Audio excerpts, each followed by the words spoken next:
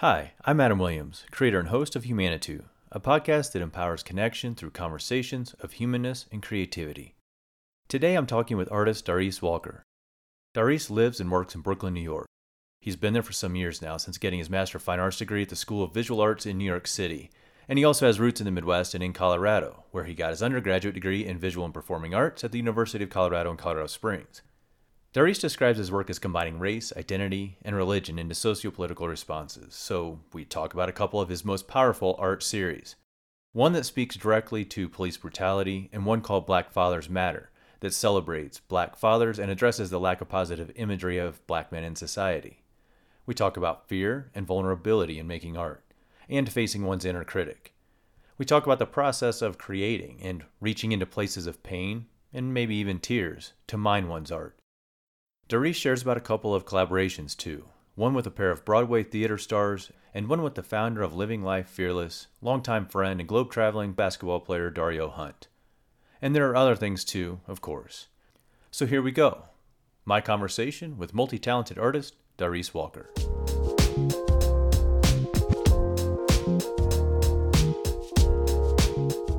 Hey, Darice Walker, welcome to Humanitou. Hey, good to meet you. Thank you for having me, Adam. So, look, you're out in Brooklyn now, right? Yeah, out here in New York, Brooklyn for a couple years now. Okay, so you're living in Brooklyn. I know you got your MFA at the School of Visual Arts in Manhattan, but you hmm also studied art in undergrad at UCCS, University of Colorado, Colorado Springs. Yeah, So, that's right. okay, cool. So, what I don't know is where are you actually from? Are you from the Springs? Are you from New York, somewhere else? Yeah, it's kind of a mix-up. I'm pretty much from Colorado Springs.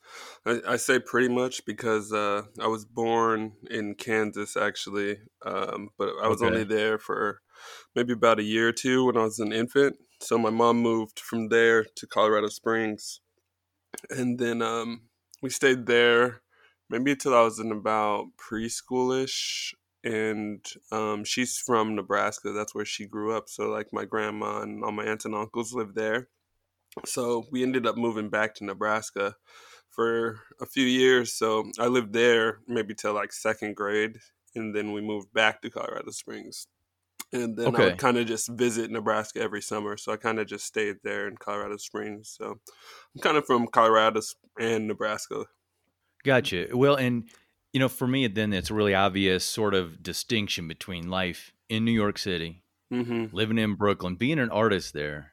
Yeah. You got this sort of Midwest thing a little bit with Nebraska, but then also the mountains out here hmm in Colorado. So I'm kind of curious about how that environment, how the upbringing, and the range of your experience now, not just from your upbringing, but into adulthood in New York. You've got this whole mix. So, how has that range of geography influenced your life? Yeah, that's a really good question. It's like a great variety of sorts. What's cool is like just like Nebraska, Colorado, and New York give you kind of a taste of like all of America. Like those three places kind of give you Right. a little bit, because I mean New York does have a beach. It's not like Miami Beach, but they do have like Rockaway Beach and things like that. So you can still get that, and it's like a huge city. So you have that like environment where everything's moving and there's always noise. And in Nebraska it's like really flat, so like in Colorado it's like always a beautiful background. Like the backdrop is just like whatever the sky looks like, unless it's cloudy, with the beautiful mountains instead of a cityscape. So it was kind of cool to trade the mountainscape for the cityscape here in New York, because like basically Manhattan from Brooklyn is like Pikes Peak to me from UCCS. you know. Who and what were around you that have an influence that you consider to be shaping in who you are as an artist even today? I was an only child growing up, so my mom was a creative person naturally. But in terms of like people around me and growing up, art's always been sort of like a hobby as I was when I was a kid growing up. So I always had a sketchbook naturally, and it was sort of just something I did. And I never took it seriously when I was in high school until maybe I was about a senior, getting ready to graduate. And I went to Rampart High School there in Colorado Springs. And yeah, I guess those years are when like I made like really close friends. And I remember the first year, my freshman year in high school, is like the first year I won first place in an art show. It was interesting, but I didn't take an art class again until my senior year. So like I was into it, and like I always had a sketchbook in high school, but I never cared enough to like keep taking art classes and stuff like that. Even when you weren't in art classes in high school, but you still had this kind of sketchbook uh, Yeah. perspective in life going on. I'm curious what you were interested. What was it, the subject matter that caught your eye or had you filling in those pages then?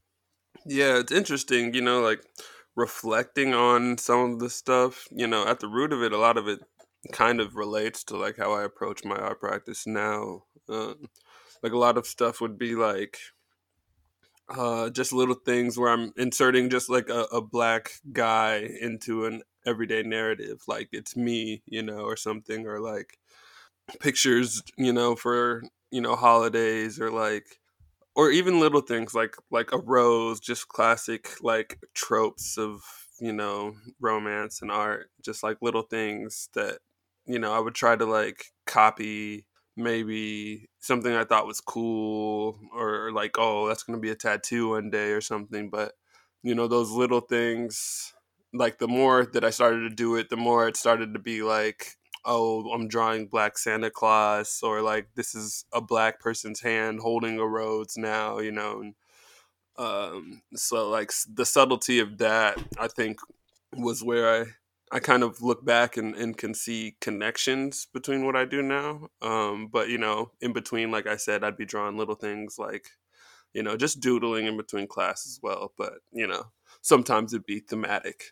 Your art now, it does not focus on things like mountain landscapes, like where you had your a good part of your youth in Right. Colorado. It's on some pretty serious stuff. It's on subject matter that runs much deeper Mm-hmm. for you and in general for all of us, right? So it has this broader cultural significance too, and it's Mm-hmm. work that you have described yourself as it combines race, identity, and religion into socio-political responses. So with that work, what is it specifically that you are responding to?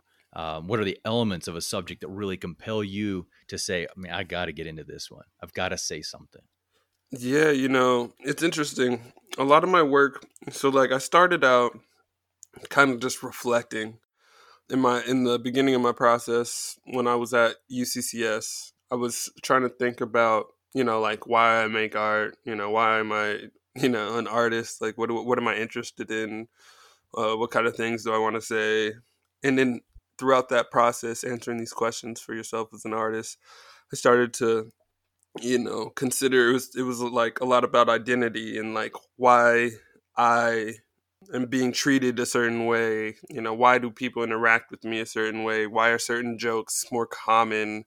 Like what, why is certain energy, a normality directed toward me when I can see it's different for others? So you start to like really think about it and try to come up with answers for it, and then that starts to become a rabbit hole of historical investigation. So it went from thinking about myself to thinking about how I'm treated in society to thinking about how people like me are treated in society. And Right. as I started to develop a language of thinking about that and creating work, things started to happen more frequently. I guess in the news, it seemed to be more prevalent. And I guess the sort of trigger for me reacting to politics directly was when Trayvon Martin died in 2012. Because I was making work that was political, but it wasn't directly about current events. It was loosely tied to I guess social injustice in the now, but not about like a specific happening. Right. And when Trayvon Martin died, I was in school, and this is like I said, even in high school when I'd have a notebook, I was in school and I was an art major in art classes, but none of the classes I could make like a work to respond to that situation that would like fit a coursework or like get credit for it. So I was literally outside of class creating this artwork in response to Trayvon Martin, like for no credit while I'm in college and art school. But I eventually talked my way into getting credit for that in an independent study because I was like, this is what I'm doing, like Yeah, without yeah. any credit at all. It's like I'm doing this, I got this stuff going on, I'm in a group show, but like you guys want me to tell you about like the basic elements in art making, like on a piece of paper. Like, I'm trying to really be an artist out here. So the materials you use in your work also factors in. You use some pretty simple stuff that we can find kind of everywhere. It's cardboard and Right. charcoal, and so and a lot of the work that I have seen of yours tends to be monochromatic. Uh-huh. So I would say it's grayscale, sort of black and white, except it's on this brown cardboard that you tear, that you work with. By no means even, let's say, that perfect sense of cardboard, right? Mm-hmm. It's part of your message in itself, and I'm curious. I'd like to hear you elaborate more on that from what I've Yeah. already read. Why cardboard? Yeah, Why charcoal? definitely. Yeah, that's a great question. The material, this is something I learned at UCCS, working with a mentor, Corey Dreith. He's a professor there, and he was telling me, there's a really an importance to considering like the materials you use and how they can amplify the message you're trying to convey. And that sort of stuck with me and made me think about, what could make the meanings that I'm trying to convey more serious just by using a particular material. And cardboard was sort of around, and I just saw it and was looking at it and started to think about it, and I was like, oh well, it is brown. It's like a brown, piece of paper, so I could totally draw on it. But I was like, well, drawing, I was like, I don't want to just do that to do that. So then I started to think about it more, and I was like, oh well, charcoal and cardboard are both sort of materials that come from the same thing. They're both, Yeah. so like it's sort of like they start, so they're almost the same material in a weird way. But from there, so it's like the brown and the materials sort of already talking about recycling together, but then it's like I'm recycling or repurposing. And then I Okay. thought about usefulness and how cardboard's considered easily replaceable and cheap and low quality. And I was thinking about the lower class and black people, and including myself, being treated like low quality and easily replaceable or just cheap. Those types of stereotypes even persist. So I began to think about the cardboard as a metaphor for the Black American experience. And it's essentially, that's my explanation for how I use the material and utilize it to enhance my messages now. It amazes me, the power that's in that, and something that can be overlooked so easily, something that is simple, right? So Hmm. we all have cardboard around, we're all ordering packages, we're doing whatever, Hmm.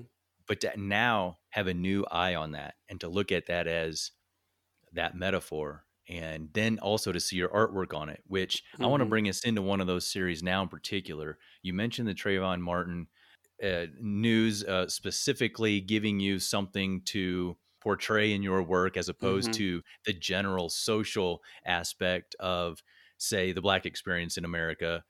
Police Cross Lines is the name Mm. of one of your series. That series especially speaks to some pretty powerful stuff, Right. like what happened with Trayvon and some others. I lived in St. Louis for a dozen years, and I was there Mm. during the time when Mike Brown was killed by a police officer in Ferguson, which is Right. in the St. Louis area. And you have a piece called From Ferguson to Baltimore, which, of course, it just in the names of those two cities talks about spanning some geography. But also, this is a really sizable piece. We're talking 24 and a half feet Mm-hmm. by 4.5 feet, and that's in a collection in Belgium. Is that right? Yeah, yeah. Uh-huh. That's a recent acquisition actually. But yeah, that's in the Mercier collection in Antwerp. That's awesome. And I'm also, I think that really attests to how this is subject matter. This is a message that needs to be heard near and far. Mm-hmm. Again, going back to the names of the cities, Ferguson, Baltimore, Trayvon was down in Florida. There are examples all across the country. It seems anymore like so many of us have now lived near enough to at least one of these incidents Mm-hmm. that's made national news. And I just think that this work you're doing with Police Cross Lines is incredibly powerful. So it kind of begs a question for me in this as well, that I'm wondering about a fear factor for you in using your voice in this way Mm-hmm. when you already, I would understand if you said you feel a little bit like a target just as a black man out on the street, Mm-hmm. because these news headlines show that. Yeah. Does Well, fear weigh into this for you? well, I'll say yes to answer it directly and then explain what I mean. Fear definitely is a an element of consideration. And fear for me is a good thing because it helps you recognize that you're reacting to something, and Okay. it's sort of like a marker to consider the mental space you're in and whatever that task is at hand, and like so why you can better understand like what the fear means. Like, is it good fear or bad fear? Like, is it run away from this fear, or is it like figure this out and get past it? Because it's important Okay. fear. And so like thinking about like just being a black man and like living in New York at that exact time. New York has the most police officers like per person, just like on the street, in the United States. So it was like sort of the fear, or I guess anxiety. This Police Cross Lines series that I created stemmed from my anxieties being in New York during that time when Mike Brown was shot, and Eric Gardner the year before had been killed, and things were, people were rioting in Baltimore, and here in New York we've always had the most police officers per capita, just like in groups or in the subway. And it can kind of be intimidating, especially when you feel like a target when you move around just in your body. So that sort of led me to react to that, just black bodies sort of being almost devalued in the news media because of police officers being acquitted of all charges. The plainclothes police officers who choked out Eric Gardner in Staten Island.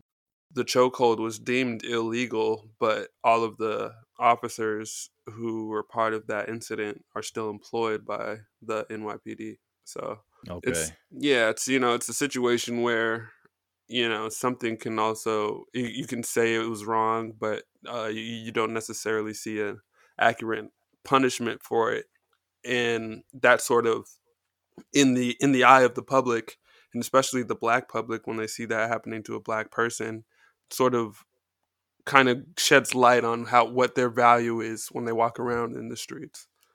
So that's sort of like my reaction is this series is like, all right, the yellow tape that police officers put up on crime scene says police line, do not cross. And it's like, all right, well, you guys cross lines all the time. Like, I keep seeing Right. it, so I'm going to make this series called Police Cross Lines.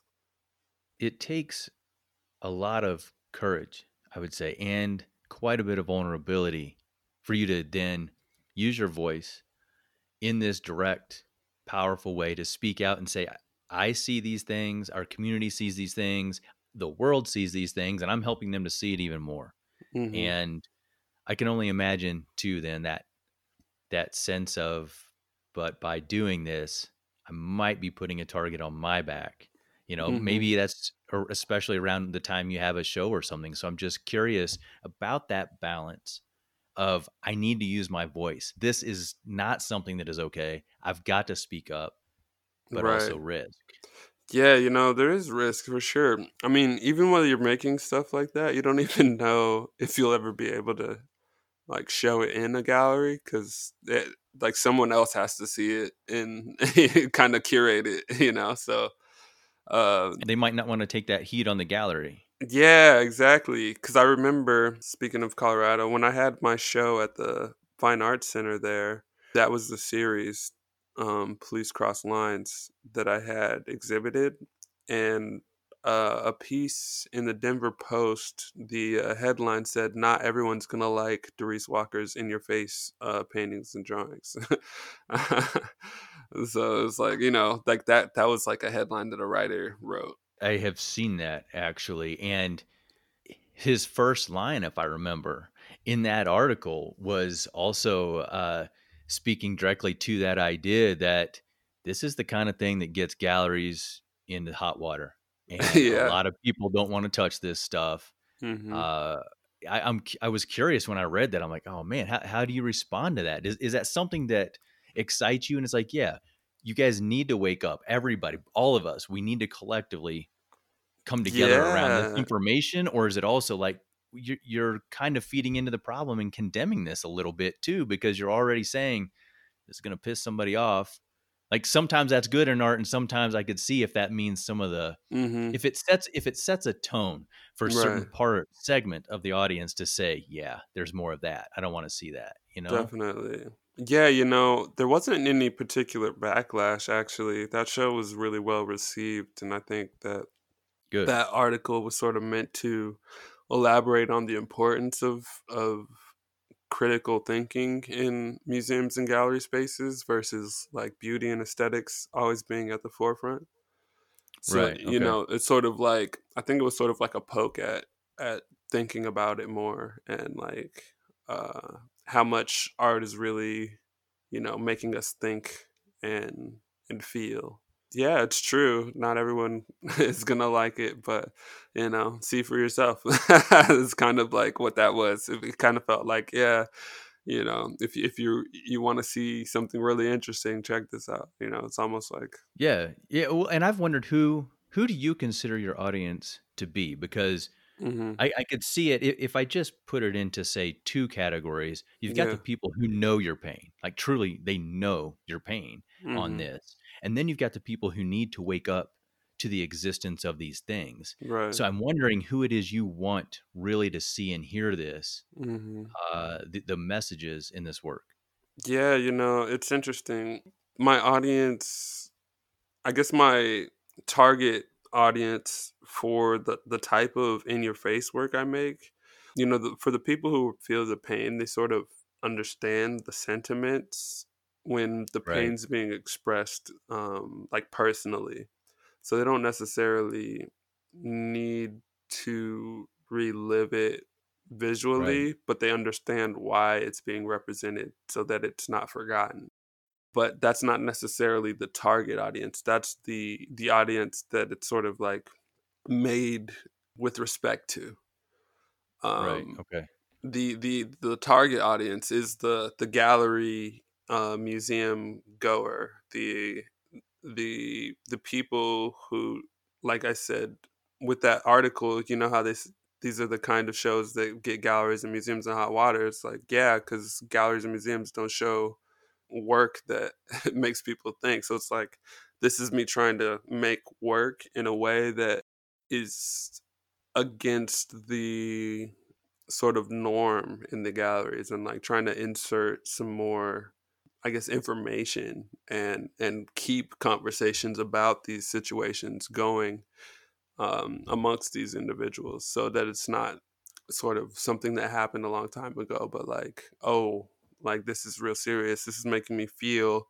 And then it translates to different people, not the people that know already. I want to talk about another series that you have that is called Black Fathers Matter. Hmm. And I'm curious, do you have kids? Are you No, a father? actually, I'm not. Okay. Well, then I'm curious about your relationship with your father. Hmm. If Definitely. and I guess also as if there's more to also elaborate on about the motivation for this particular work. But Uh-huh. I'm curious first, I guess, about relationship or not, good or not, with your Right. father. Yeah, my relationship with my dad is complicated. Um, I mentioned before that I grew up as a only child to a single mother. So my dad and mom were never actually married. He was an army guy, so he was Okay. stationed in like Schriever or Fort Carson, or no, yeah, something like that. I think it's Schriever Army Base or something Okay. in Yeah. In Colorado. Colorado Springs. Yeah, Okay. and yeah, I sort of grew up only seeing him really intermittently, and part of this, like the motivation for this series, going back to audience, was sort of focusing on the opposite, and instead of making work for the people who know already, I'm making this series is more about making images that I didn't get to grow up with, or memories. It started out, as a black male. When you grow up without a father, you look outside of the home for a father figure, um, sort of lessons and tools. You sort of see a man, and you sort of like pick what you like and don't like, and you sort of emulate it as you grow up. Your friends and your friends' dads, you sort of pick those things up. And Okay. so like I'm sort of revisiting while I'm photographing fathers around the city, um, remembering how as a kid I would look at fathers, sort of, be like, oh, he's cool, or like, oh, that dad is a nerd, like, oh, that, but he has a nicer car, or like, just like, oh, okay, so, but he walks different, like, oh, if I want to be cool like that, I gotta walk like that. So you like watch and you observe, but then like that's sort of the as an adult looking at it, you sort of admire it from a different standpoint, and it's sort of like the courage it takes and like the effort that he's actually there making the memories. So it's like sort of celebrating that man doing it, versus like my father who wasn't. Gotcha. And when you are seeing these men now, and in the images, the visual art that you create through this with Hmm. fathers, black men in particular, of course, by the name of the series being Black Fathers Matter, Yeah. and they're with their children, young children. Maybe it's in a stroller, maybe they're playing.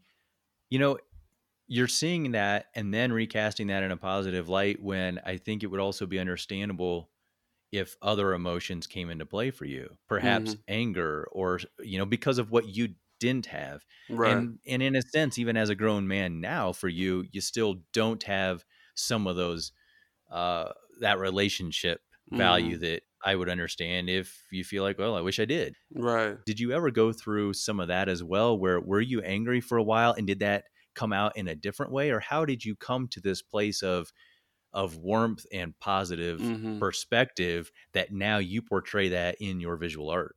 Right. Yeah, this whole Black Fathers Matter series was sort of it was about positivity, because a lot of my work, I'm protesting, but I'm also protesting the lack of that type of imagery just in general. Like I didn't, as a black kid, grow up Right. getting to see it in public view, even in advertisements and stuff. It would always have some sort of other element involved, and it didn't seem like black people were represented in normality, like normalcy. So I never got to see like Okay. what that even looked like.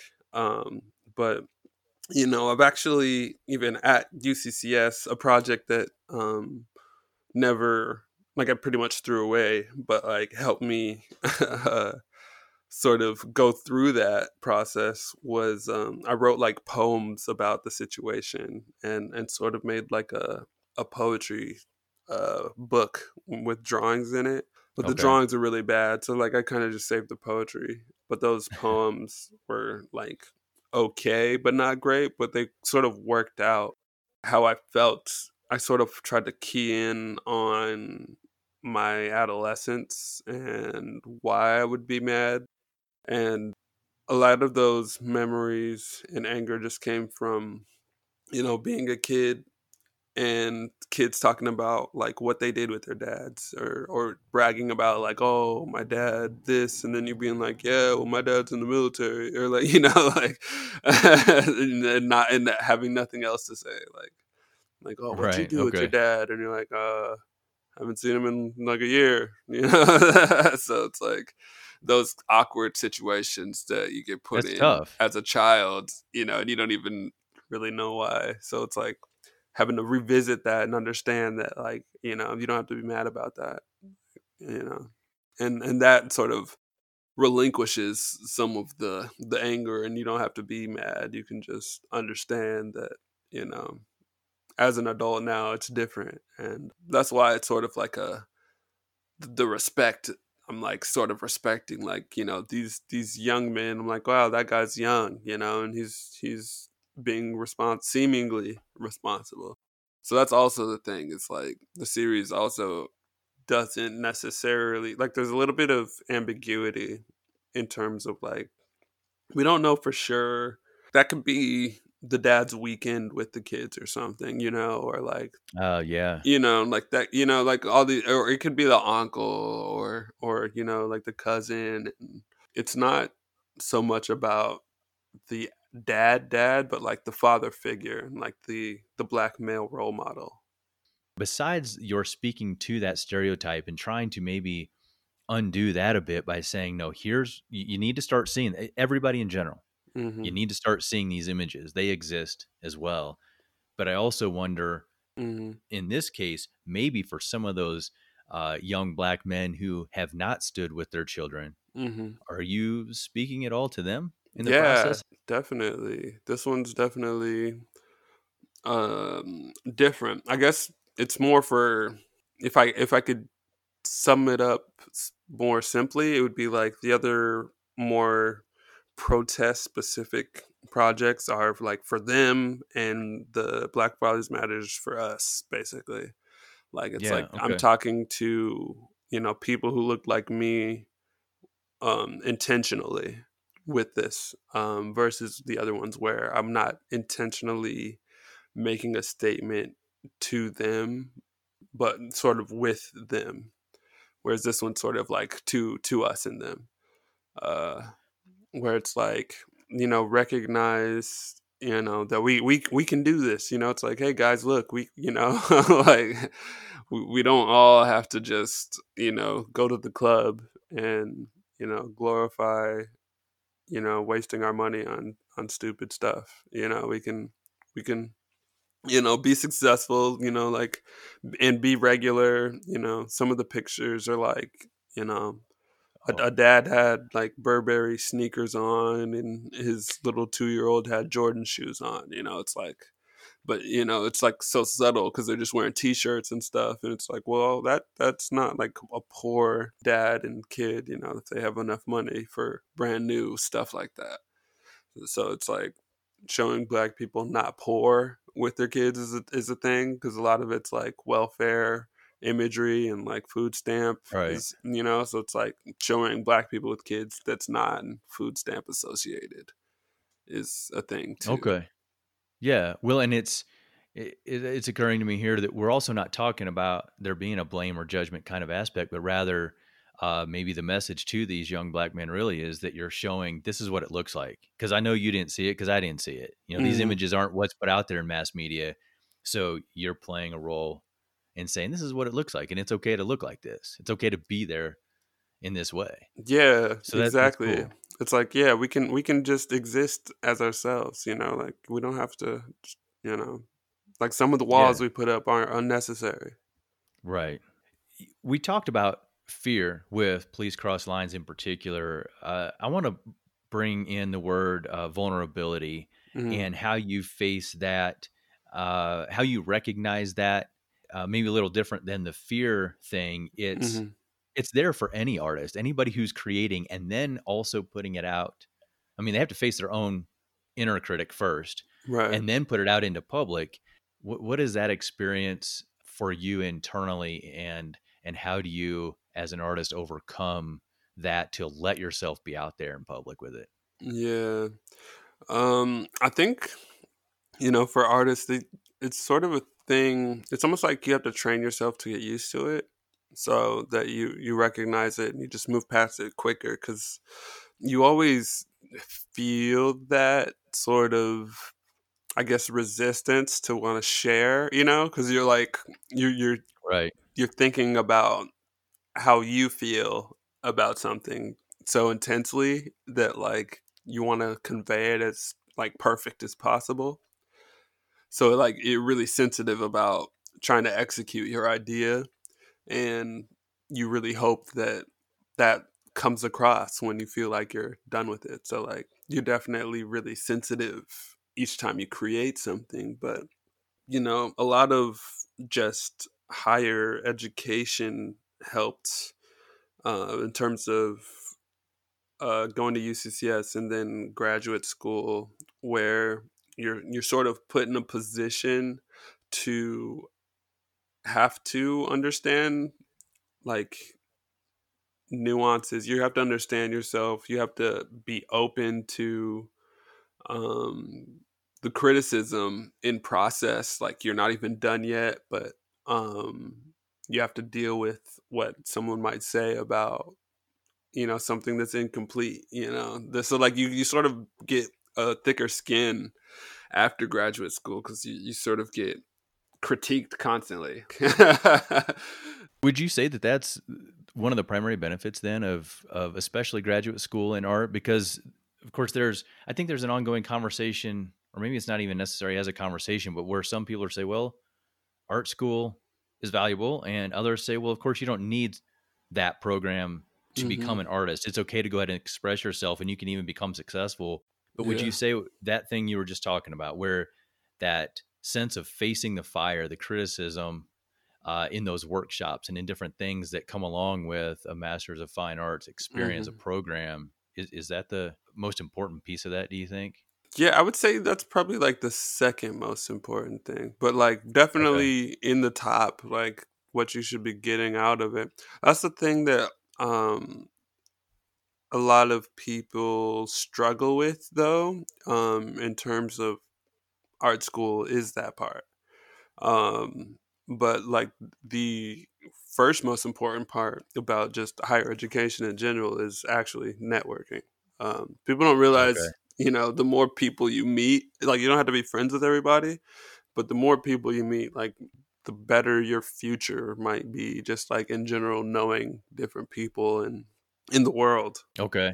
It's just like some people that I've met in college, just you never know. It's just something weird about just because the people spread out. It's like we're in college in this city that we're in, but then after it, we all spread out around the world and around the country and stuff. And that making those sort of connections is kind of more important, because sometimes they reach out, or sometimes they remember what you were doing is similar to something someone they just met is interested in, so I just mention your name. So like you've already sort of networked your way into maybe an opportunity 20 years from now.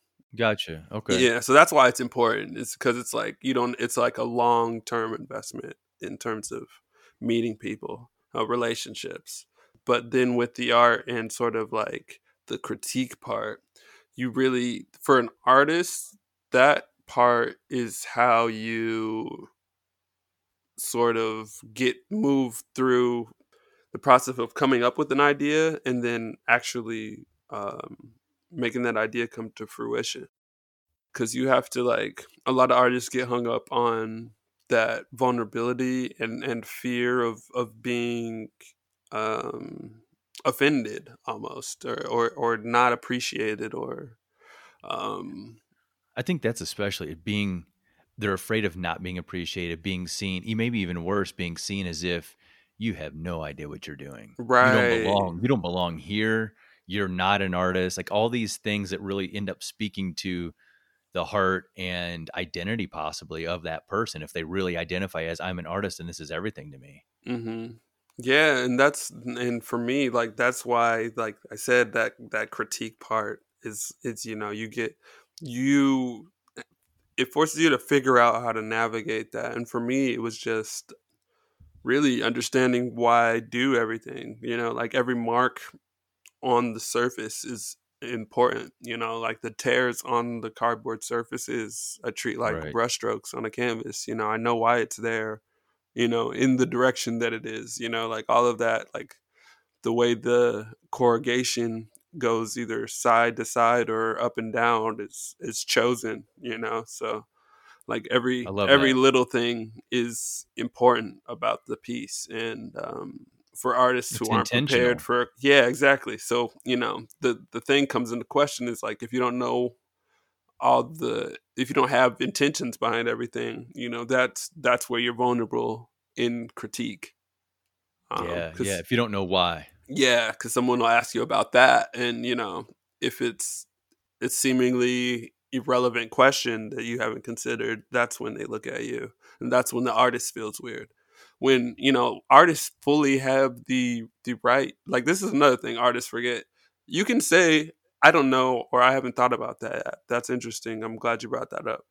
You can say that and move on. Like you don't have to stumble over your words and try to make something up. You're allowed to say you don't know, or that's interesting. Thank you for bringing that to my attention. You know, Yeah. you don't have to be scared that you're gonna look foolish.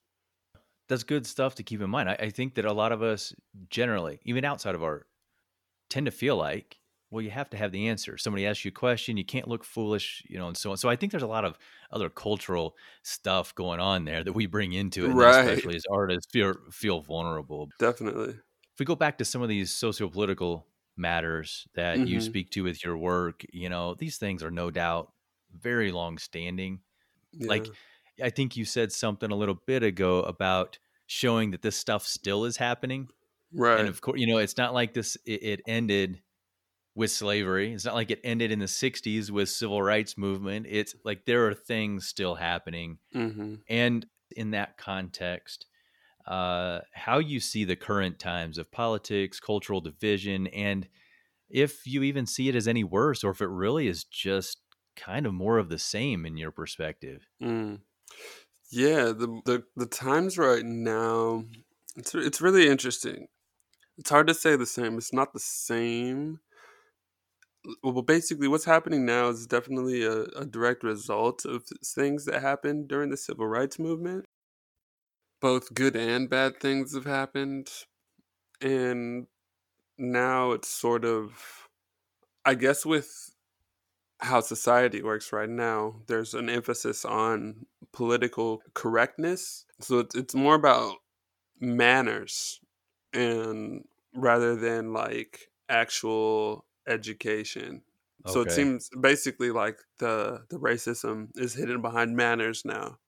You can only be racist, in certain, context where it's, With certain people around you at a certain safe distance. yeah, exactly. And as long as we have a permit, then we are good. So we're gonna say whatever we want about anyone because we have a permit for it. Like so that's sort of like how it's become more, I guess, socially driven and less physically directed. Like there's less, I guess, violence, but the hate is still there.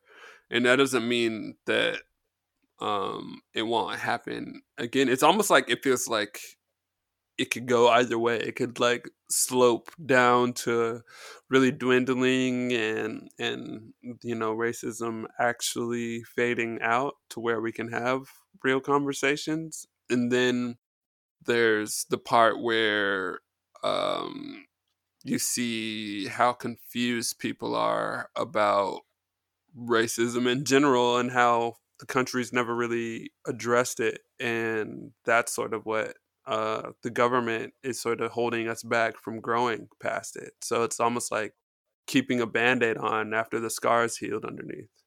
Yeah, I think we have. Well, you said education. I think that's at the heart of it, is because it's not about having knowledge of Hmm. each other being whoever we identify as different or other, right? Yeah. It's about, well, what words am I permitted to say? And what am I not allowed to say? And then, well, to what extent does any given person try to walk those lines instead of actually trying to learn why considering those thoughts and the words that you might, the offensive ones you might say, Mm. instead of understanding why those don't actually even apply and why, what's wrong with them, not about what context do I share them in or not. Right. Yeah, exactly. Because then it's like the safe words you could still use in the wrong context, but it just won't be. It'll be PG instead of R-rated, but it's still like, you know, The wrong sentiment still is there. yeah, the wrong sentiment's still there. Like it's the same thing. You just didn't show it gratuitously. It's interesting to me how that has gotten wrapped up in politics, and not Yeah. necessarily just in recent years, although it does seem to have taken a bit of a turn into, more light is being shined on it maybe in the last few years. But Hmm. that it's tied into politics at all, it feels kind of strange to me. But I think, politics probably uses all kinds of tools and weapons, actually. Yeah, I mean, I feel like that's almost at the root of politics. The fact that we have parties at all, or just two parties, and Yeah. is a thing that is ironic in terms of like the what's best for the country is to Right. separate each other and to root against each other to ultimately combine again. you know, it's Divide a and conquer. yeah, it's a very jarring process that we just roll with. So I Yeah. don't know. Like politics is very interesting. If you think about regional politics, there's typically a lower class and a higher class, and predominantly around the world, the darker people are the lower class, and that's just in most countries in the world. And it's not like the black people. It's just like the Right. the tan people are looked at lower than the light cream people. Like it's like or like the burgundies looked Right. as lesser than the red because they're burgundy. It's like that, Right. and that's the Yeah. regional politic. And then the tan people are looking at the reds like they're crazy, and the reds looking at the brown like it's like a circular odd, and that's just border. So it's almost like regionality and sort of like aesthetics central to an area create a different kind of politics, like Right. a pseudo politics where it's like it's also race, and border, and tied together. We find a lot of ways to divide ourselves up. Yeah. With all of this in mind, there is more than enough to stir up anger, depression, anxiety, confusion, all of these emotions. And Hmm. it's just, it's a very foggy lens to look through and Hmm. comprehend the world. And because I think that's one of our collective, it gets amplified in the collective failing of how Hmm. we don't really know how to manage our emotions and how we interact with each other. And I'm kind of curious, you are working with this very deep, again, sociopolitical type of subject matter, at least at times. And Yeah. I'm curious how you manage the subject matter that it would be really understandable if it got you fired up and pretty angry, right? So Yeah. how do you manage that and channel it, whether that's in your artwork or even just in daily life? Like, what is your Hmm. strategy as someone living in the hustle bustle of New York, which right now the coronavirus, it's a heavy hot center of Yeah. what's going on there, just all kinds of reasons. How do you channel it? Yeah, it's a that's a good question. You have to really. It's like it's one of those things where I I have an objective when I think about it, and so like that's the thing is I'm not thinking about it feeling sad. I'm thinking about it to feel sad so that I can understand the emotion surrounding that idea better. So I try to give myself a particular time to think about it specifically. So it's almost like instead of loosely thinking about it throughout the day and having it influence you the whole time you're doing something, like every day to day situation. It's Okay. sort of like writing a diary or sitting down and just having an exercise of some sort. It's almost like that, where, before I start an artwork, if I'm about to compose something that's very sad and like upsetting, I'll allow myself to go there in isolation, so I can even, reach the point of tears because it's so sad, and then come back out of it, and then just remember what that feeling was like, and how, like, if I don't kind of feel that in what I'm drawing, then, like, I might not be crying anymore while I'm drawing it, but I remember that feeling and how I want to emulate it in what I'm drawing. So, like, I kind of like try to reach for that while I'm making something, and that's what sort of separates it for me. The emotional part is sort of like understanding why it's important, and what drove it to be there, but then having a second objective of like trying to convey why it's important, or why what drove me to have that emotional reaction is wrong, So, like, for me, I like to create messages, and art's been my outlet to do that. I think that's a great strategy, one on just a human level for how to try to work with this information, because I think we often do carry it just all day, and even maybe Hmm. worse at night. You're dreaming and distressed, and Yeah. you wake up feeling it, but to have that sort of strategy. But also, I love getting that insight into your process with creating the art. I want to ask you about collaboration Mm, right now, because there are a couple of things that I know. For example, you had a show in which the actor and writer Daniel J. Watts had mm, an incredible poem, "If They Gun Me Down," that was paired with your work that we've spent quite a bit of time here talking about. yeah. Uh, and you also have collaborated for years with a friend, another creative guy, Dario Hunt, I Hmm. think is right, for the Yeah. website Living Life Fearless. Yeah. And I'm curious about, making art so often is, or at least can be, a one lane solo journey kind of process. And I'm curious what you see in collaboration. And maybe it's in these specific examples, the two that I just mentioned, or maybe just Hmm. more broadly. Yeah.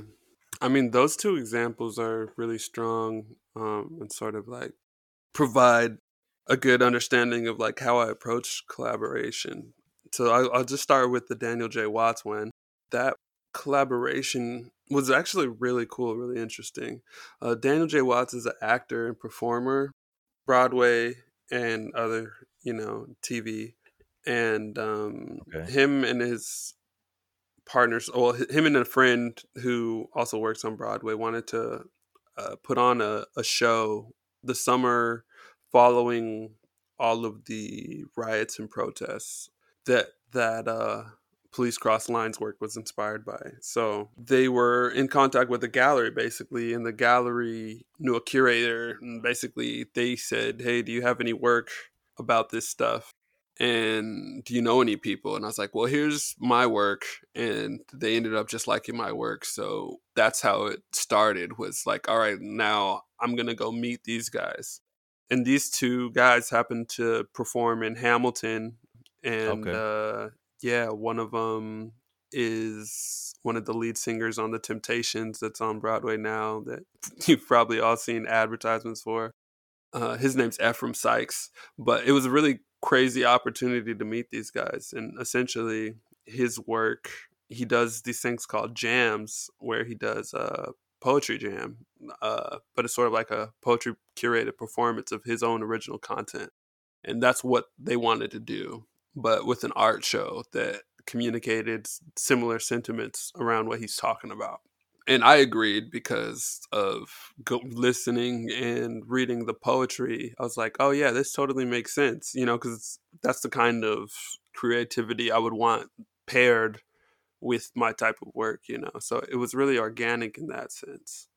And, we've remained friends and are still in contact. That sort of leads me to the Living Life Fearless project. Me and Dario Hunt have been friends since, freshman year in high school. When we went to college, he was a business major at the University of Reno, and he started this blog / company called Living Life Fearless. And he reached out, he hit me up and said, "Hey man, I want you to be like the art mind and sort of like write, opinion pieces and blog about stuff, on this site that I'm trying to do." So like we just partnered up then, and we've sort of been doing that and developing our ideas, and sort of it reached a point where we were like, we don't have to just have our opinions and our ideas and what we're into. Let's see if we can reach out to writers and photographers and people interested in creative things, and see if they want to contribute stuff. And it's led to like having a nice small staff of freelance writers who create work about anything they're interested in pop culture. Sometimes it's really niche and sometimes it's really general, but it's sort of like a media slash um, lifestyle brand where we promote creatives and individuals. So there's actually a video interview that we did with Daniel J. Watts about him and his creative process as an actor, which is on Living Life Fearless as well. So there's like things where we try to promote creativity in that regard. So that's a thing that me and Dario do continuously. And we also have a Okay. podcast. So yeah. What is it that you get out of the collaboration? Yeah, collaboration I think is important. You don't want to self isolate too much unless it's government warranted, like now, you know. Right. But in terms of what I get out of collaborating, there's that saying, steel sharpens steel.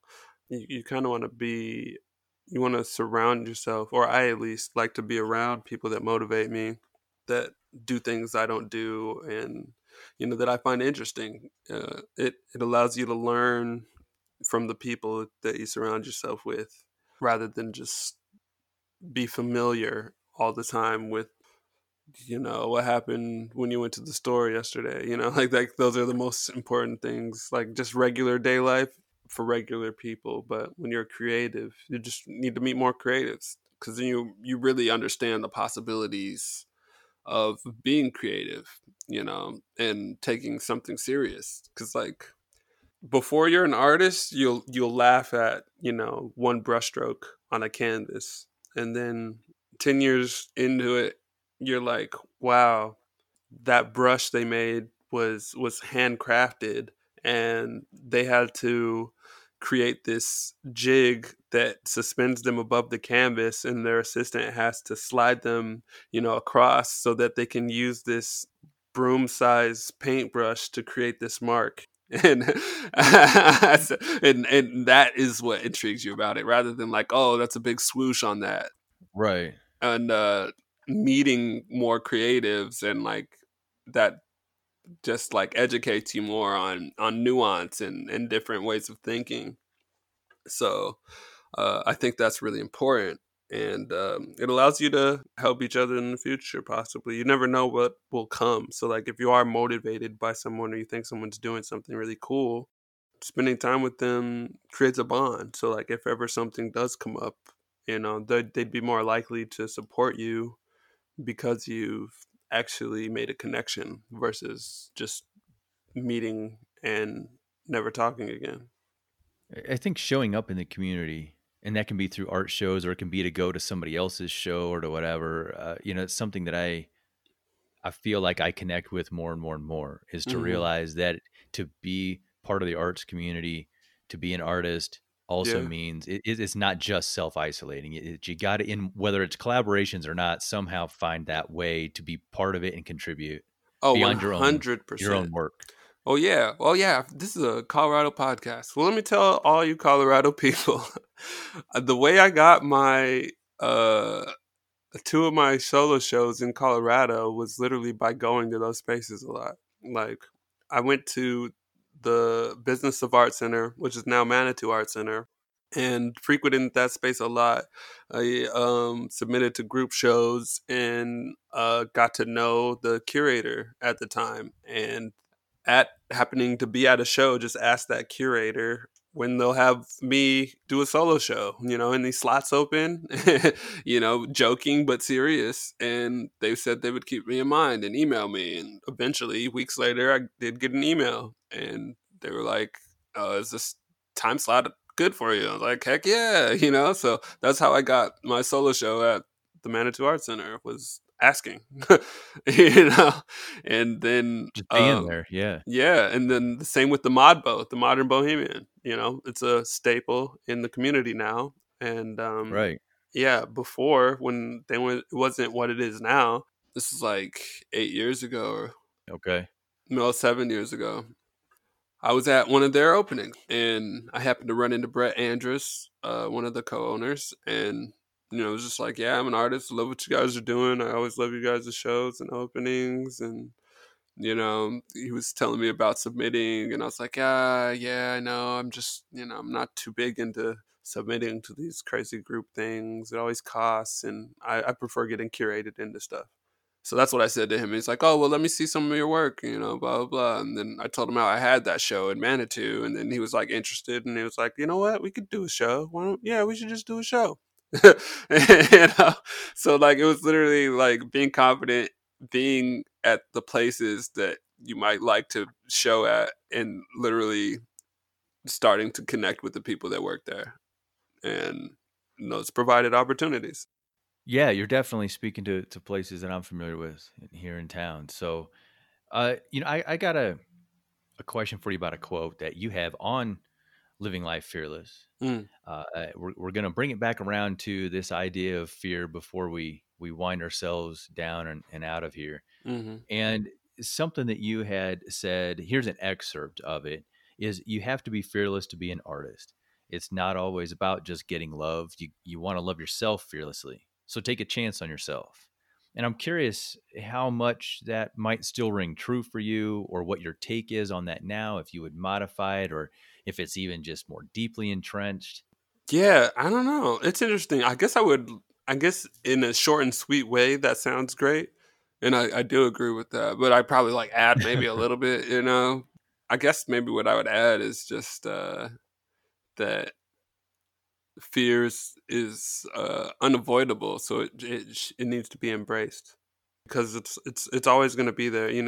People are going to be like, oh, I'm not scared. I'm not, it's not fear. But it's like, yeah, well, reluctance is like a cousin of fear, like indecision is a cousin of fear, like there's all these things that are parts of fear that, you shouldn't not embrace. You need to understand that when it comes up, it's a moment for you to make a decision. And if you get used to recognizing it and making decisions, you'll handle your fear better, and it'll actually become a really great productive tool for you. It's a practice. Yeah.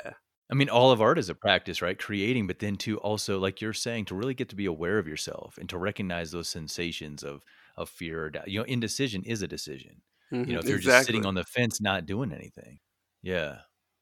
Okay. I'm going to bring us to our last question here, Darius. Hmm.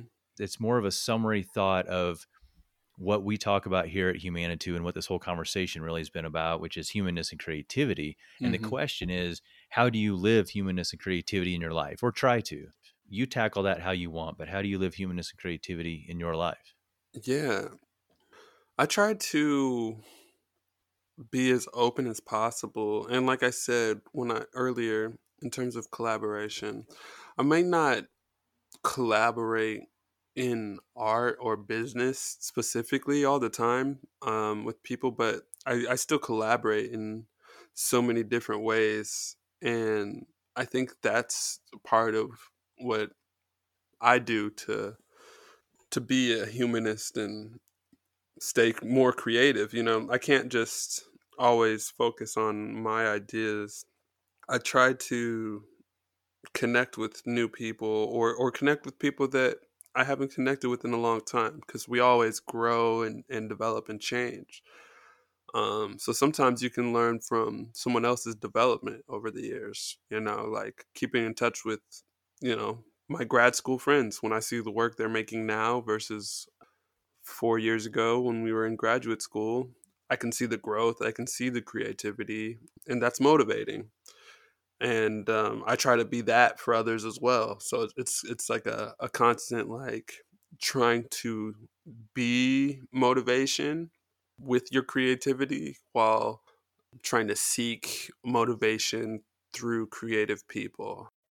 So that cycle of inspiration has allowed me to, in daily life, try to live as humanist as possible by helping when you can, supporting when you can, inviting people to other creative things that you're going to, because something they might say next to you at the space might cause you to think about what you're interacting with there differently. It's all those little things enrich your life and enrich others' lives. We never know where the connections might come from. Yeah. That's another word I often use with Humanity, is it's about connection. It's about empowering connection through conversations of humanness and creativity. So, Darius Walker, I appreciate your taking the time to get on the line here with me, share your thoughts, your insights, talk about your art. I appreciate your sharing a lot. Yeah, thank you very much, Adam. I'm really glad you reached out. It's been a pleasure to connect with you and share with you guys.